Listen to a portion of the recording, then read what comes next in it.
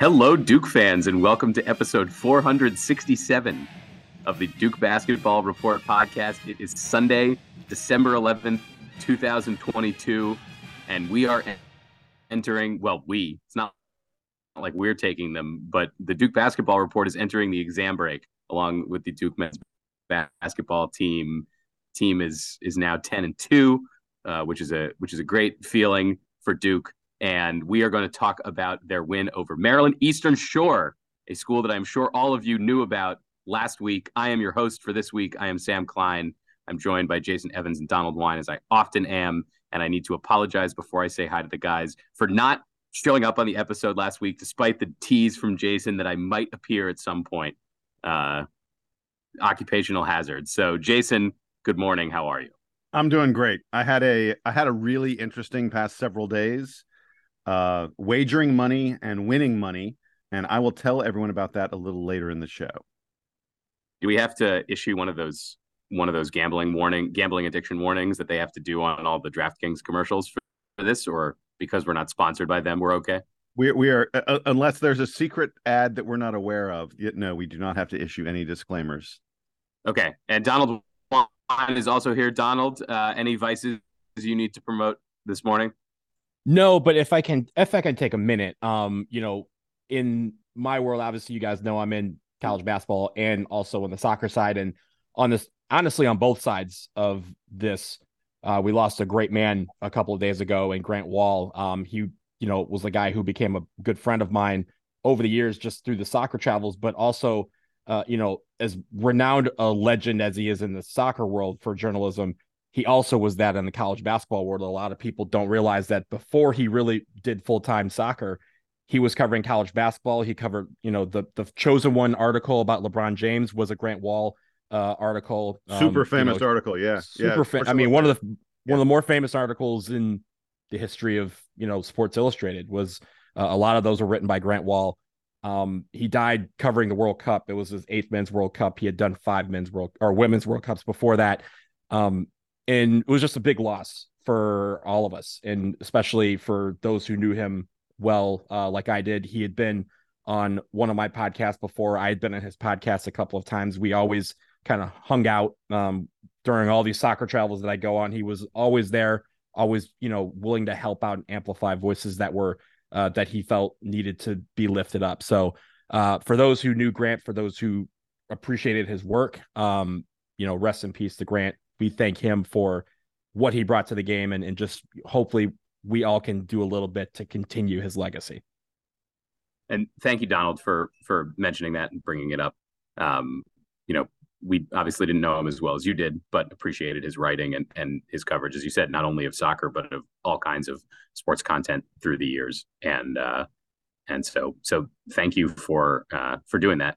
If I can really quick, it's unbelievably tragic when someone dies this young. It seems there's no solace for anyone who knew him, Donald, or for his family or anything like that. At least he died doing what he loved. I mean, covering the World Cup.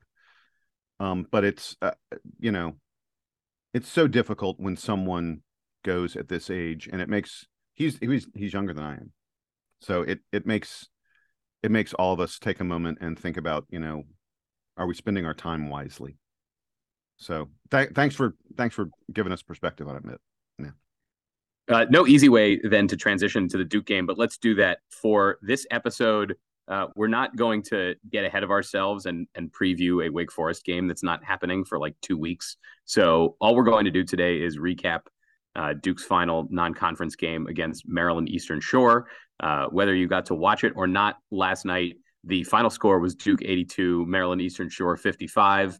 If you look up the win probability graph on KenPom, you might think it's broken because it doesn't look like there's anything there. That's because Duke never had less than a 98.5% chance of winning this game, which is basically what we had hoped for in the preview that you guys did the other day for this one. But a few interesting wrinkles here. One was devastating that maybe we should do even before the toe injury, which brings up no bad memories, of course, for Duke fans, talking about star point guards having toe injuries in December.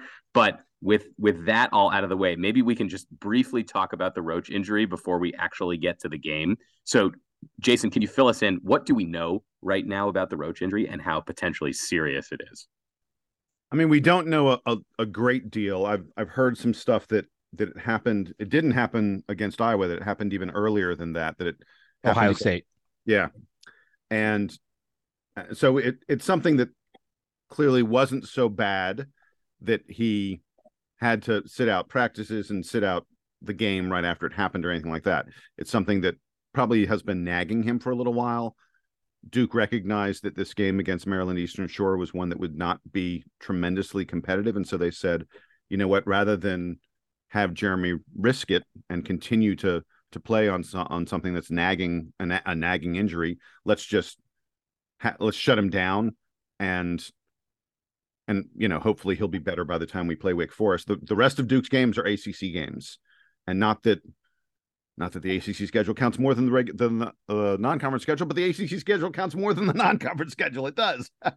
So I think they want him to be really ready for that. My impression would be that this is something where if this was a big game, he would have played as he did against Iowa.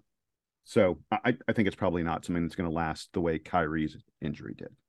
The word load management was used a lot last night by several journalists who follow or beat writers for Duke. So I'm inclined to think, yes, Jason, like probably after Madison Square Garden, they go, hey, just get a head start on the Wake Forest game on the 20th and rest now.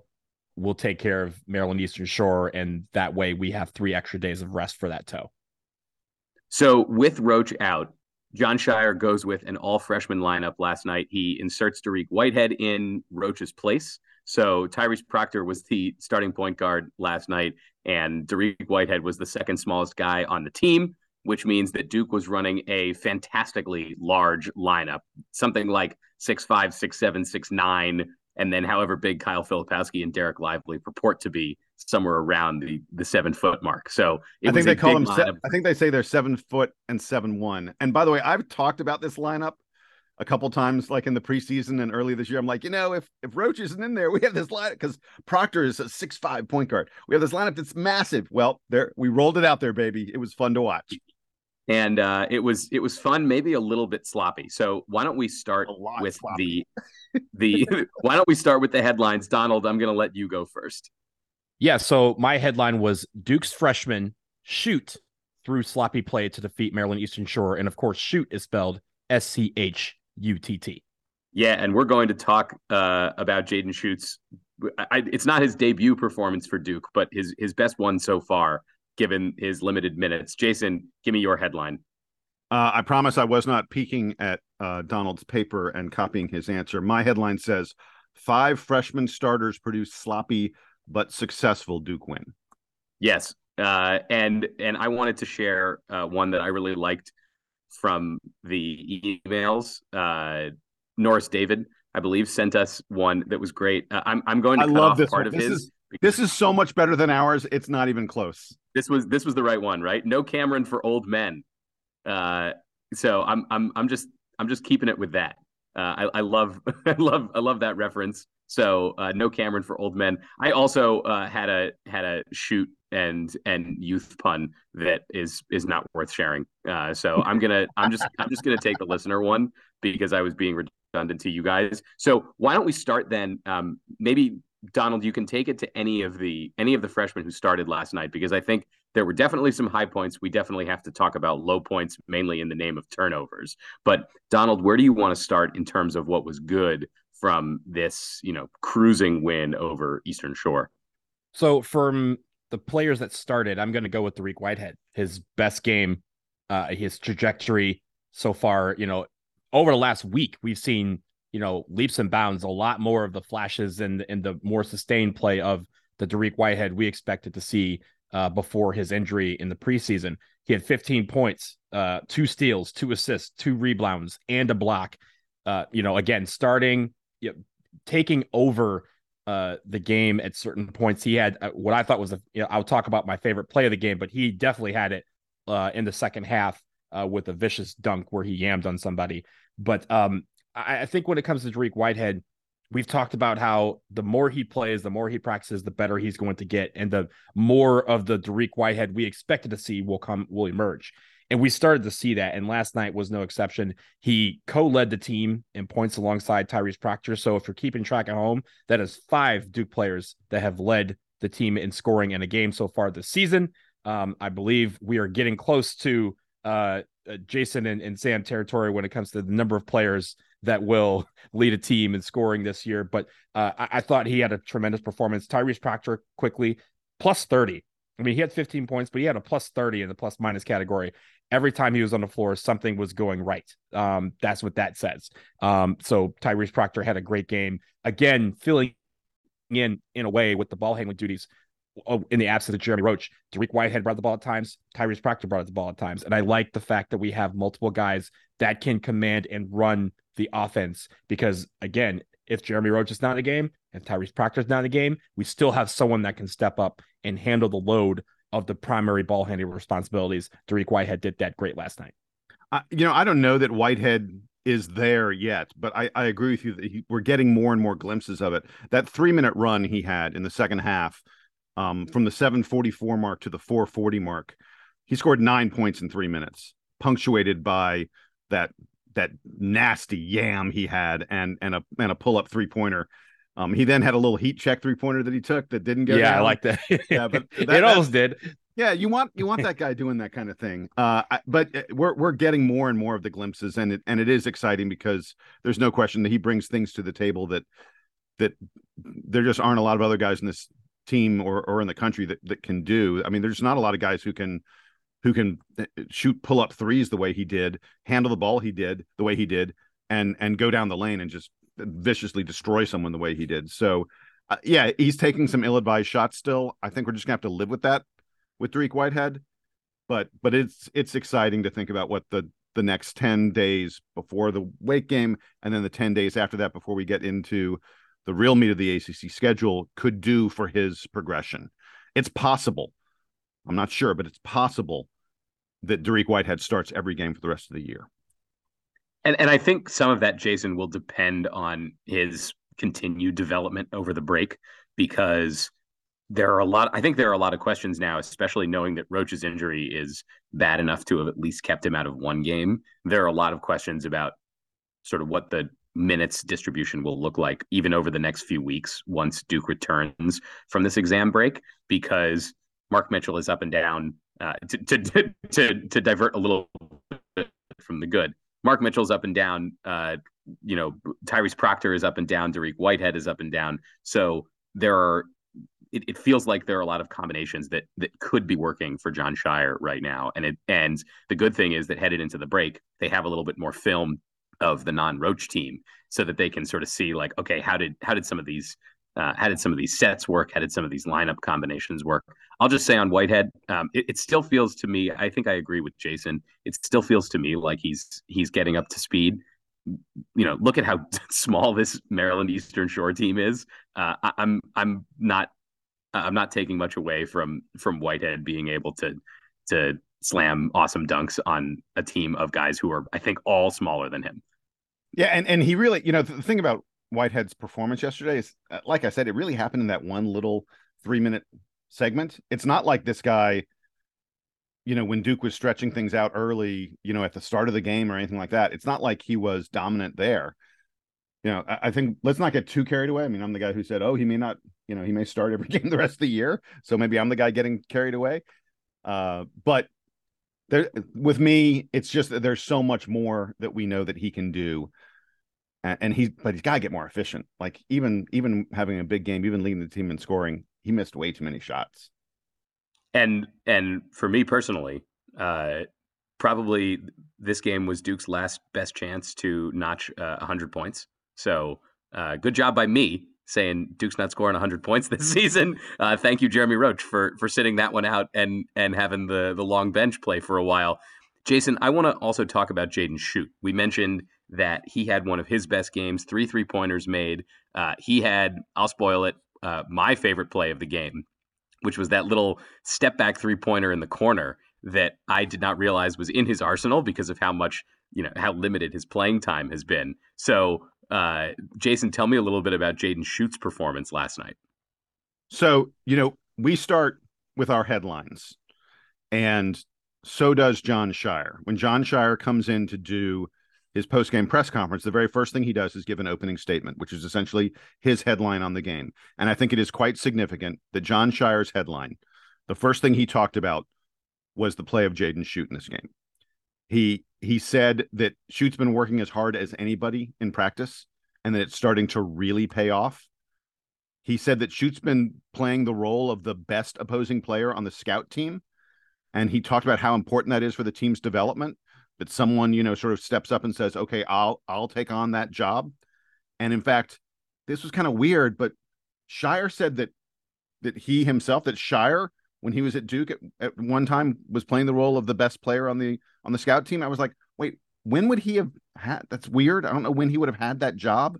Maybe at some point in his freshman season, but even in his freshman season, he was playing a lot. He started virtually every game as a sophomore. He was like the sixth man, because Kyrie was there, right? Wait, no, Kyrie wasn't there. No, they didn't overlap. Later. I don't know why he. Whatever. If you look back at his stats, I need to. I'm an old man. My memory's not there. But if you look back at his stats, Jon Scheyer was like the sixth man as a sophomore. He wasn't the starter. So maybe as the sixth, but it just seems. Jason. Anyway, I'm getting off track. Yeah. Well, there is one player that I remember sort of famously having this role, which was Seth Curry, because when Seth Curry transferred to Duke, they had very strict rules about guys who, if you transferred, you had to sit out a year. There were very few exceptions. So Seth Curry transferred to Duke after the 2009 season from Liberty. He was, he was a non-playing player in the 2009-2010 season, of course, when Duke won the national championship. And the team talked a lot that season about Seth Curry playing this exact role. And, if Dante Jones did the same thing. The original was Dante Jones, who supposedly busted Shane Battier's ass in practice every single day in 2001. And the guys in that team talked to me extensively about how great Dante Jones was as the scout team leader in 2001. Anyway, we've gotten way far afield from Jaden Schutt, but I thought it was really interesting that Jon Scheyer said that Jaden Schutt was taking on that role and that's a really important role. And he said there have been some great Duke players who had that role and then evolved into great players. In any event, I just think the fact that Jaden Schutt got minutes with the regular guys, he wasn't just playing with the scrubs.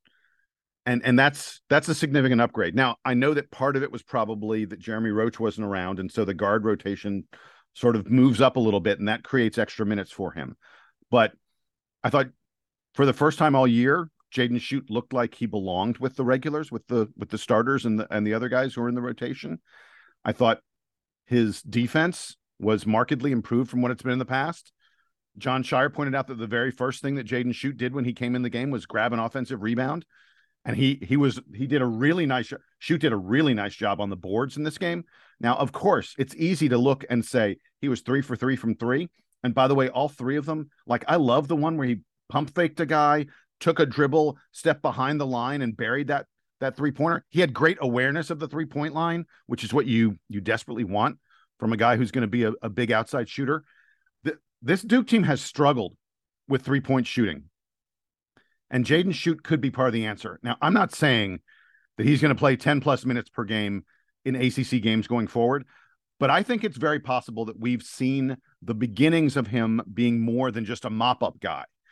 I don't know exactly what the role is. And maybe when Roach comes back, he's back to being the 10th man and Scheyer's only playing a 9-man rotation. But there's a possibility here that Duke is now moving to a 10-man rotation and that Jaden Schutt has earned more significant time. First of all, shout out to my boy, Jeff Lamb, for just on the last episode, right before he sent us a question about Jaden Schutt and what he needed to do to get on the floor.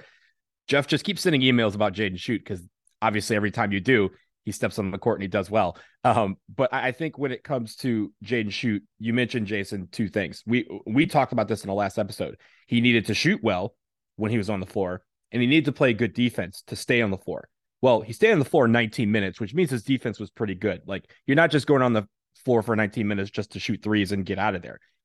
To stay on the floor, you have to play good defense, especially on this team where we play excellent defense so far this season. He needs to be a guy who can keep guys in front of him, and he was doing that. Also, on the 3-point side, you mentioned the step back 3-pointer. He also had that kind of running 3-pointer in the corner right in the second half, right in front of the Duke bench, where he kind of like took a couple steps to the left. And as he was doing that, he shot it and it went in. Those are confidence builders. And as this game is going to be a great confidence boost for him, the one thing that he will need to work on during the break is to become more than just a 3-point shooter. Because in ACC season, if you're just a 3-point shooter, you either have to be very good at getting your shot off, like a Steph Curry, where everyone on the floor knows he can, shoot from anywhere. Or same with JJ, right? When JJ was on the team, he was able to get around and work his way and get open. Even though the entire gym knew he was shooting threes, he still got his threes off. He needs to be able to create his shot or to develop a play where he can, either pass to somebody or become a second dimensional threat where the team can't just, when the other team sees him check into the game, they don't just go, hey, 3-point shooter, and just have him, guarded outside the arc. He needs to be able to develop something else that he'll be able to get that shot off or to create something else. So I liked what I saw from him last night. Again, a really big confidence boost. He stayed in the game. He did well on defense. And that if we're going to have a 9-10 man bench, he's going to be that guy that needs to get hot very quickly and also be able to sustain defense while our starters are off the court.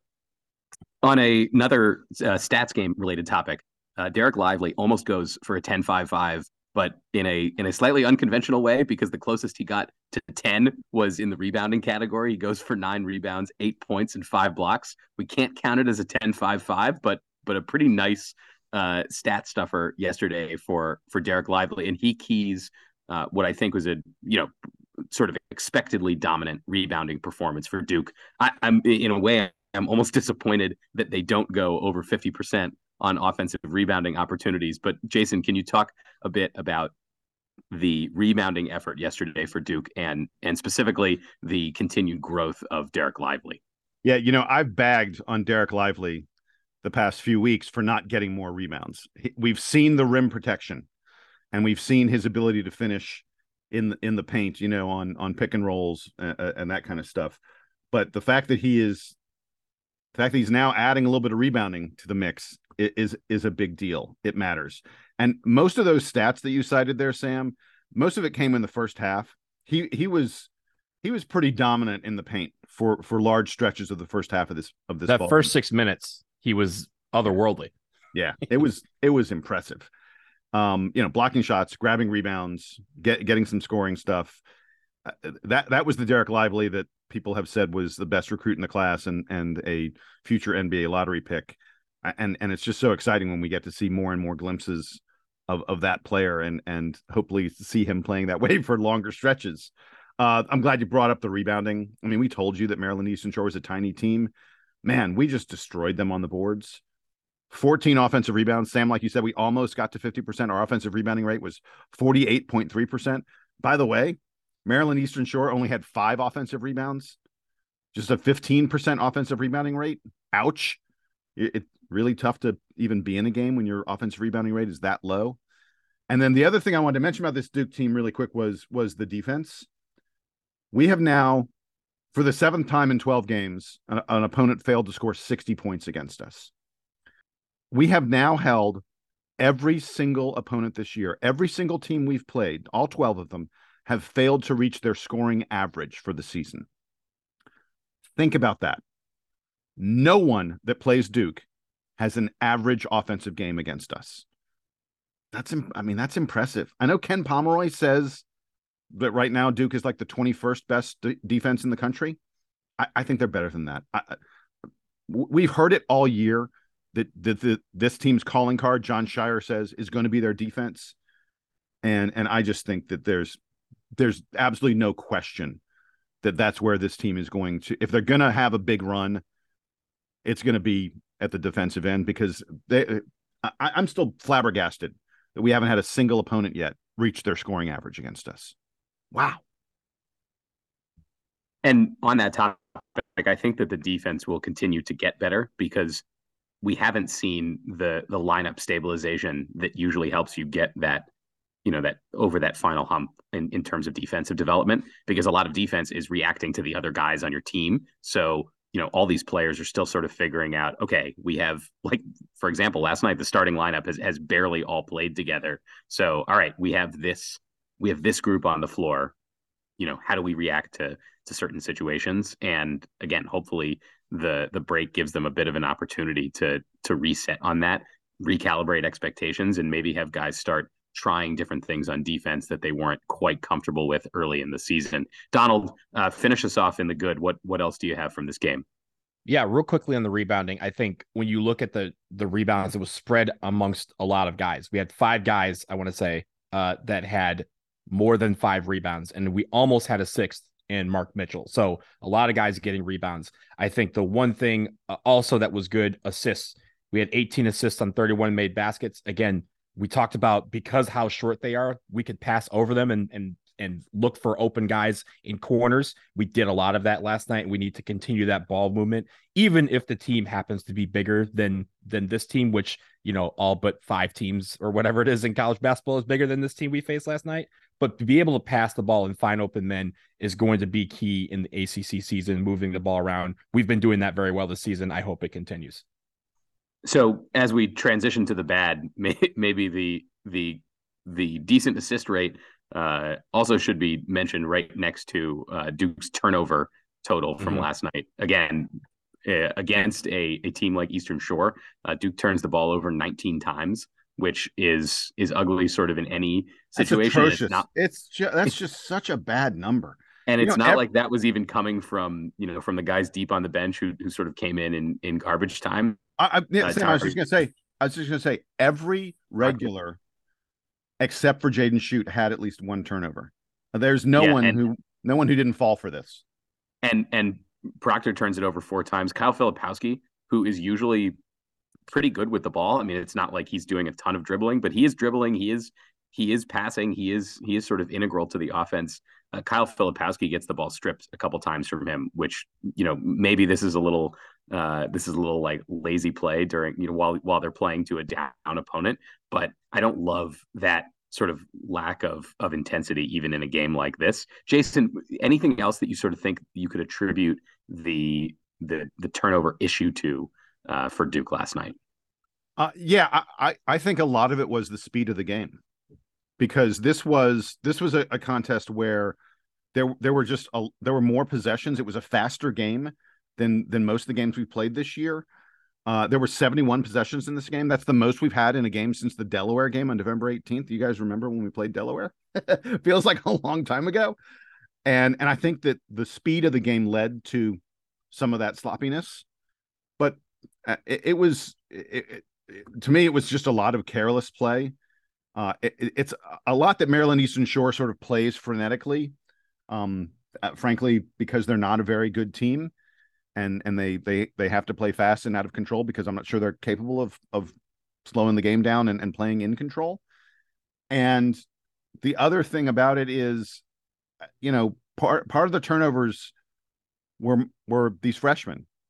And we talked about Filipowski had a bunch, Tyrese Proctor had a bunch, Mark Mitchell. My biggest bad, probably other than the turnovers, was that Mark Mitchell made some just really bad turnovers. He had a great, Mark Mitchell had his best game of the season against Iowa. He had arguably his worst game of the season against Maryland Eastern Shore, back to back. And he got so frustrated that at one point they showed him on the bench, and John Shire wasn't even paying attention to the game because he was focused on talking to Mark Mitchell. I'm not sure if he was scolding him or trying to buck him up a little bit. Different players need different things. But man, Mark Mitchell was awful in this game, and the turnovers by everybody. It was a turnover performance that should have led to the game being. If Duke had been playing a better team, it would have been a huge problem.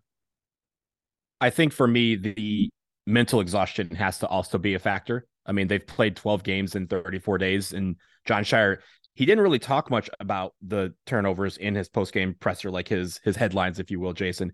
He mentioned that, it could have been better, but he also really hyped up the fact that, hey, these guys need a break. They've been playing a lot of games in a short period of time. And as freshmen, again, they kind of got thrown to the wolves in the sense of the college basketball season was just very unforgiving and them not being able to mentally take a break. This is what these next 9 days will give us, hopefully, is a mental break of sorts where they can kind of refocus on the details. The attention to detail wasn't there last night.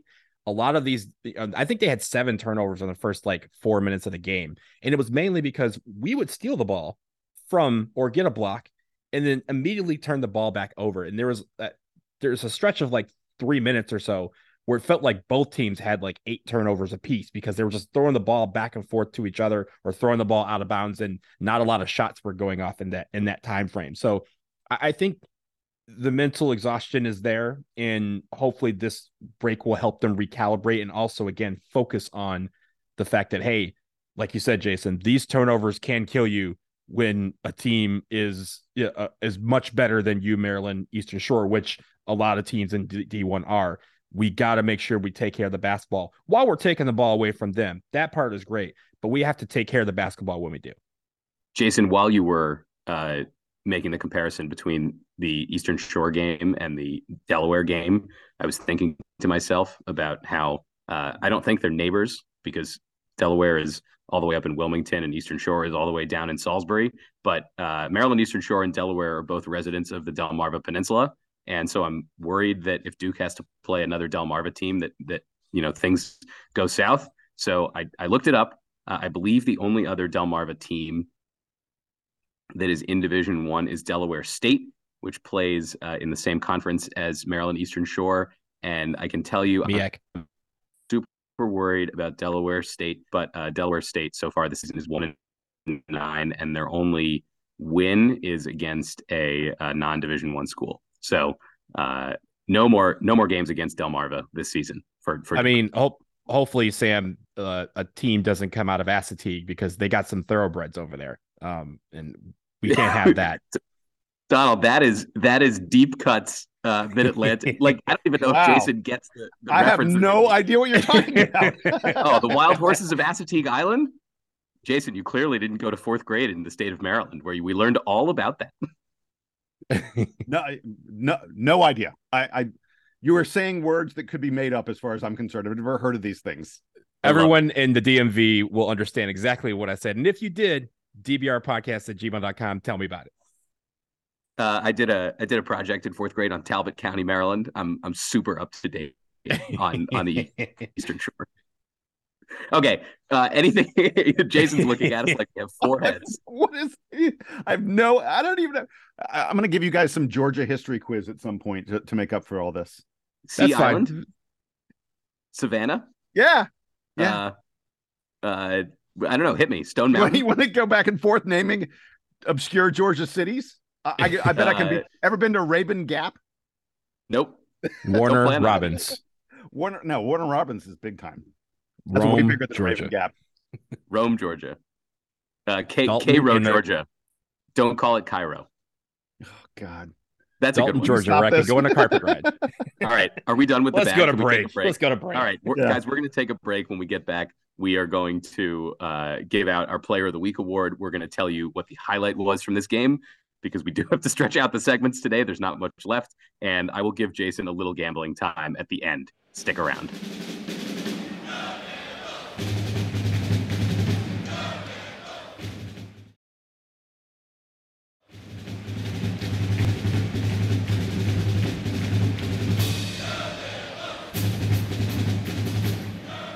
We are back, and we are talking highlights from the Maryland Eastern Shore game. I have finally committed myself to recognizing that the highlights are part of the agenda for this program. So, Donald, give me your highlight from the Maryland Eastern Shore game.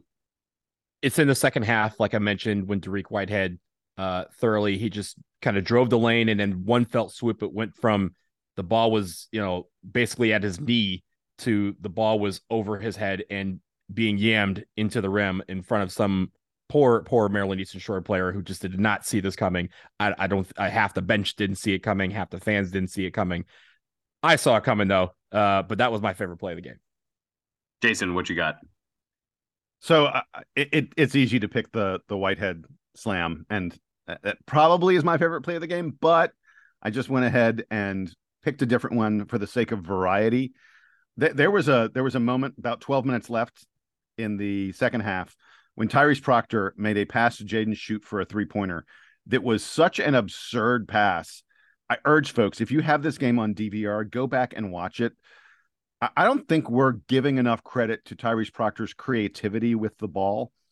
Dude made, it's one of these passes like across your body. I don't even know how he made it, but it was like on a line. He really zipped it hard. Tyrese Proctor is going to be a really special player, not just in a Duke uniform, but someday in the NBA. And I thought that play, I love the pass, and I love Schutt burying the 3-pointer. Those two freshmen, man, both those guys, they got some skills. They got some serious skills. I told you I was picking Jaden Schutt's sort of step back three because I love seeing that kind of NBA moxie from a freshman who's barely getting off the bench so far this season. The other cool play, if we're talking about fun passing, Ryan Young had a sort of no look type of pass to Tyrese Proctor for a layup that was extremely nifty. So I love when Ryan Young gets to display that he's just a little bit smarter than everybody else on the court.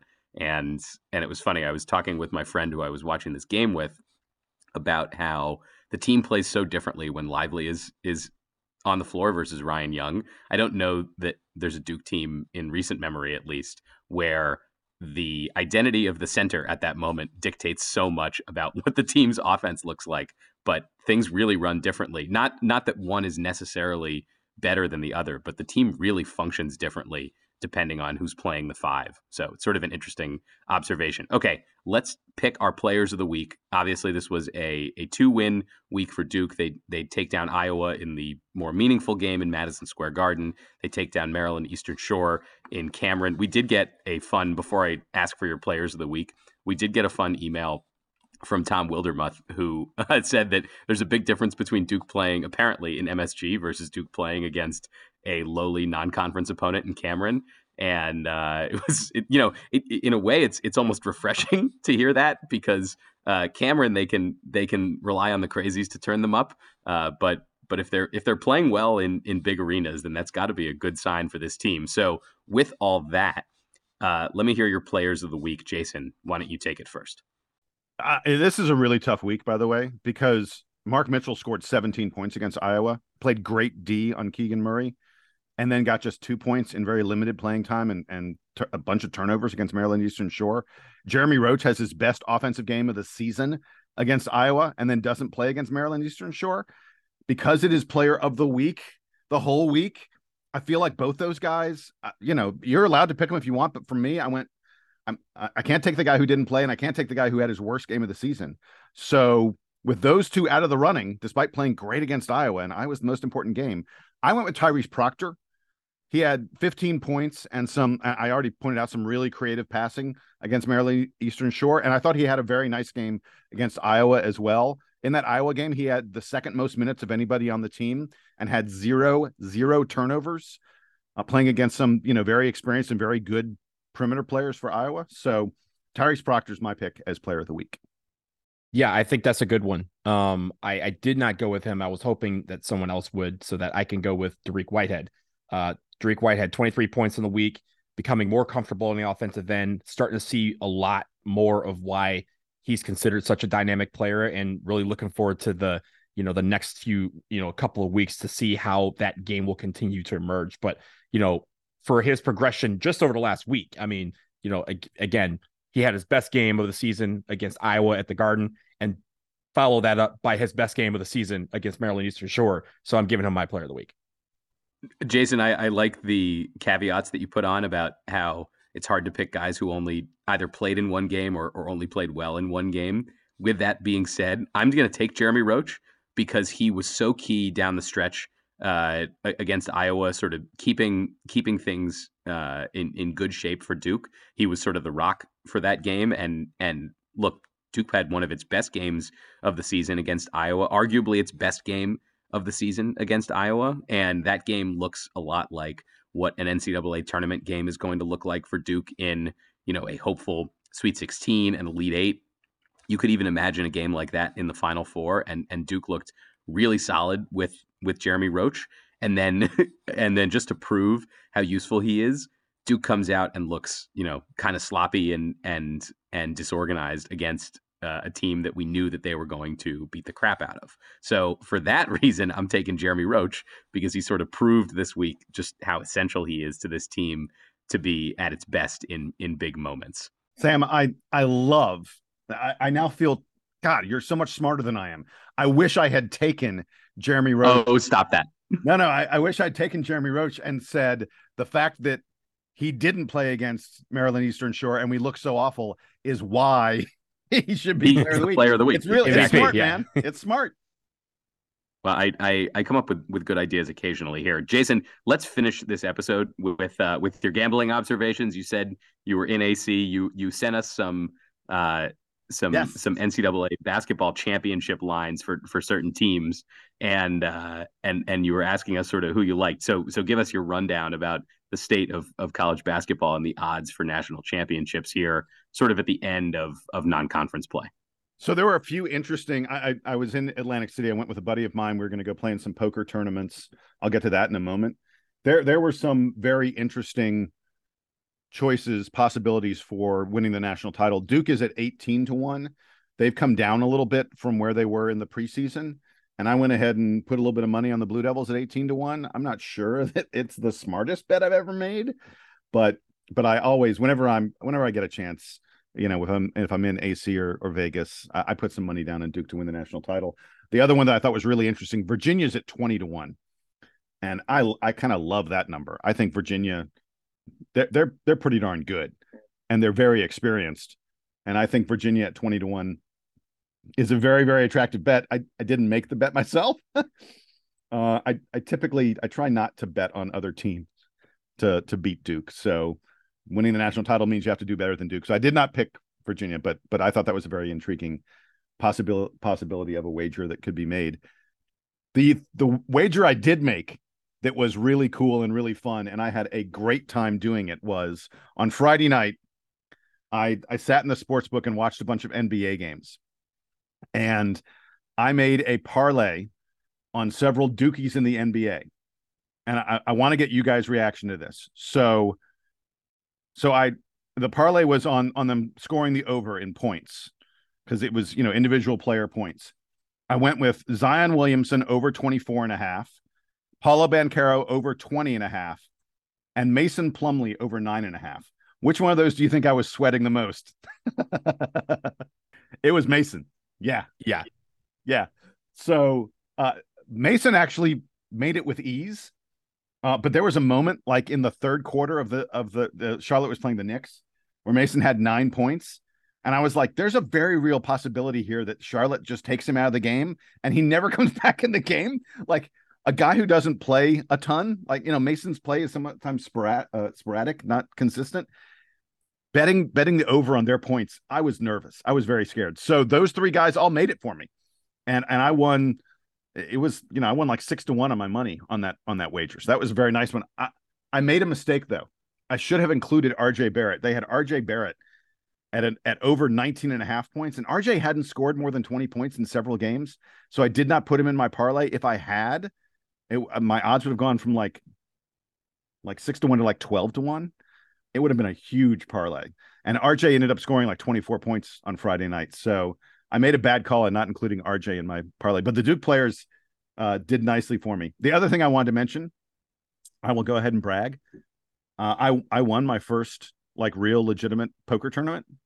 I played in a poker tournament on Thursday evening. It was a $225 buy-in. There were about 40 players in the tournament.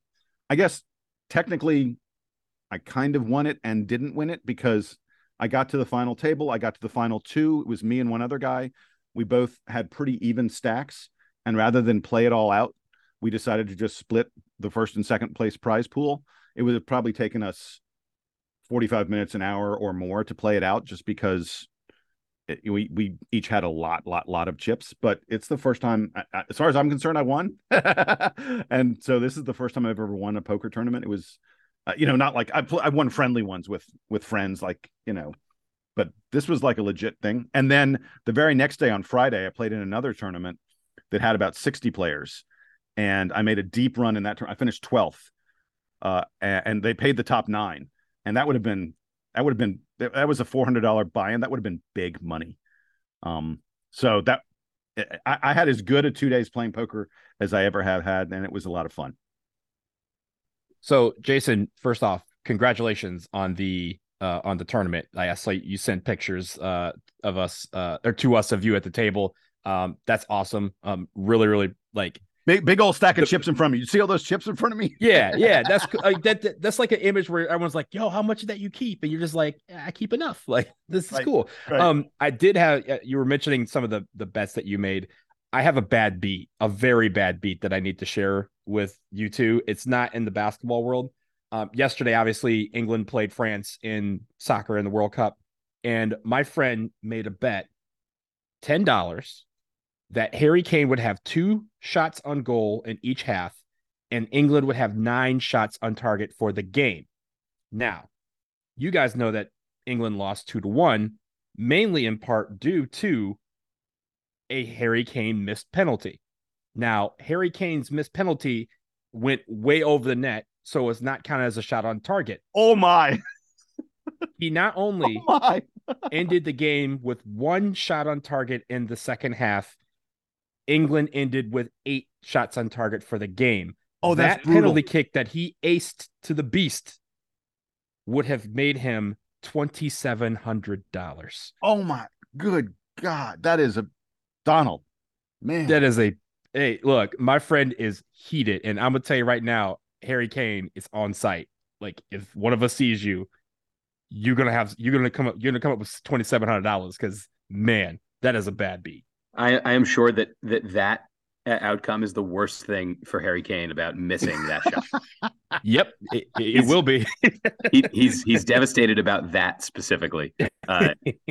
Hey, I got one more fun bad beat story that happened Friday night when we were watching the NBA. So my buddy Andy and I, who were in Atlantic City together, there were these other guys who were seated behind us in the sports book, and this one guy was making like some really fun bets. Like, he had the over under on the Sixers Lakers game for the first quarter only, and the number was 48.5, and the teams were at 48, and there was like 6 seconds left. And like, he's standing up, we're all screaming like, "Oh my God, no one scored, you know? And the Sixers take the ball down the floor, and they've got nothing going on. The ball like goes out to the wing. Joel Embiid is standing almost out of bounds. He's like at the 3-point line. There are 2 guys on him. He's falling out of bounds, and he drains this crazy 3-pointer to hit the over. And this guy had the under. And so this guy lost on just the most absurd Joel Embiid, like, you have no business taking that shot kind of shot. There's nothing like being in a sports book with a bunch of like $10, $5, $10, $20 wagers on exotic, crazy stuff, and then going crazy when they happen or don't happen. It was a lot of fun. Or you could continue to basically ignore the whole enterprise, as I mostly do, and you're missing out, man. And live life like a normie. But I'm happy for you, Jason, when the beats bounce your way. So we root for that, because maybe you'll make enough that you can sponsor the next DBR Final Four trip. So yes, right. Yeah. I root for our collective prosperity. All right, guys, we're gonna get out of here on that, unless Jason has more gambling observations. No. But hey, just super quick, and we don't have time to talk about it, but I do want to mention all of their names. The Duke inducted several former basketball, soccer, football, all kinds of stuff, different people into the Hall of Fame over the weekend. And we should at least mention them on this podcast. So I'm going to give you the list really fast. Alana Beard of women's basketball, National Player of the Year, a hell of a player. Class of 2004. Let's go. Yeah. Amanda Blumhurst of women's golf, who I remember like was unbelievable. Allie Curtis at men's soccer, who I believe was Soccer Player of the Year. Kevin Kassier, I'm not as familiar with him because I don't follow men's lacrosse, but he made the Hall of Fame. Anthony Dilwig made it in football. I mean, if you don't remember the Anthony Dilwig, that guy could sling the ball all over the field in football. Carlos Boozer. Carlos made the Duke Hall of Fame. And then a couple administrator/coaches, Gail Gostencourse, who really elevated Duke women's basketball in a big way, and Jackie Seiler, who, if you follow Duke sports over the years and you haven't heard the name Jackie Seiler, I don't know what you're doing. She was as involved in the Duke administration as anybody, and to some extent, I believe, sort of paved the way for Duke to now have a female athletic director. Jackie Seiler is a huge person in Duke athletics. So congratulations to all of them on being inducted to the Hall of Fame. A lot of those names are like, yo, what took so long? Like a lot of names from when I was in school or just after, where you're just like, yo, it took that long to get to the Hall, but all well deserved. Congratulations to all of them. Donald, I was going to make the same point. I don't understand why Alana Beard wasn't already in the Duke Sports Hall of Fame. She was a National Player of the Year, so and Carlos her number's Boozer, retired. Yeah, Carlos Boozer doesn't even have his number retired, so it seems weird that it would have taken until now. I also mentioned on Amanda Blumenhurst, the golfer who was so successful at Duke and then had a nice professional career, also married to a Duke athlete, Nate Fryman, who played Major League Baseball. So all kinds of fun Duke connections there. So yes, congratulations to all of the inductees, and congratulations to us on making it through another episode. If we're not congratulating ourselves, then we're not really practicing the kind of self-care that everyone needs on a Sunday morning in December. So we are now on exam break. We'll be back at some point to preview Duke's re-beginning of ACC season. They're 1-0. They did beat Boston College. So Duke heads into the exam break 1-0 in ACC play. They look to go 20-0. That's what we are rooting for. So for Jason Evans and for Donald Wine, I am Sam Klein. Stay in touch with us, dbrpodcast@gmail.com. We will talk to you again soon. This has been DBR Podcast, and this is the Duke Band to take us home.